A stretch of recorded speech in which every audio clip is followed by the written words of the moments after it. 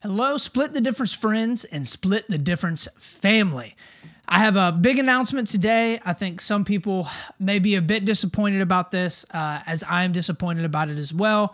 But it is with a heavy heart that I have to announce that I am going to be postponing production of Split the Difference podcast for this foreseeable future. At this point in time, I simply just do not have the time necessary in order to be able to produce it. As many of you know, I decided to start releasing 2 podcasts a week a couple of weeks ago, and I thought that would help, and it did help to some extent. However, I do not just have the time in the day to be able to produce multiple podcasts a week anymore.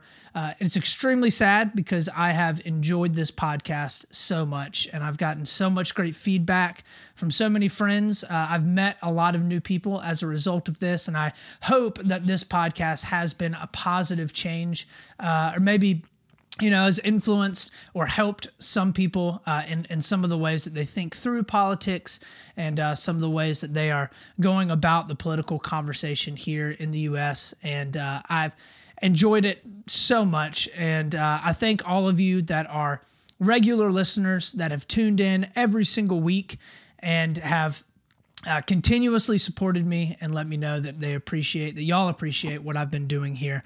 It really means more to me than y'all can know.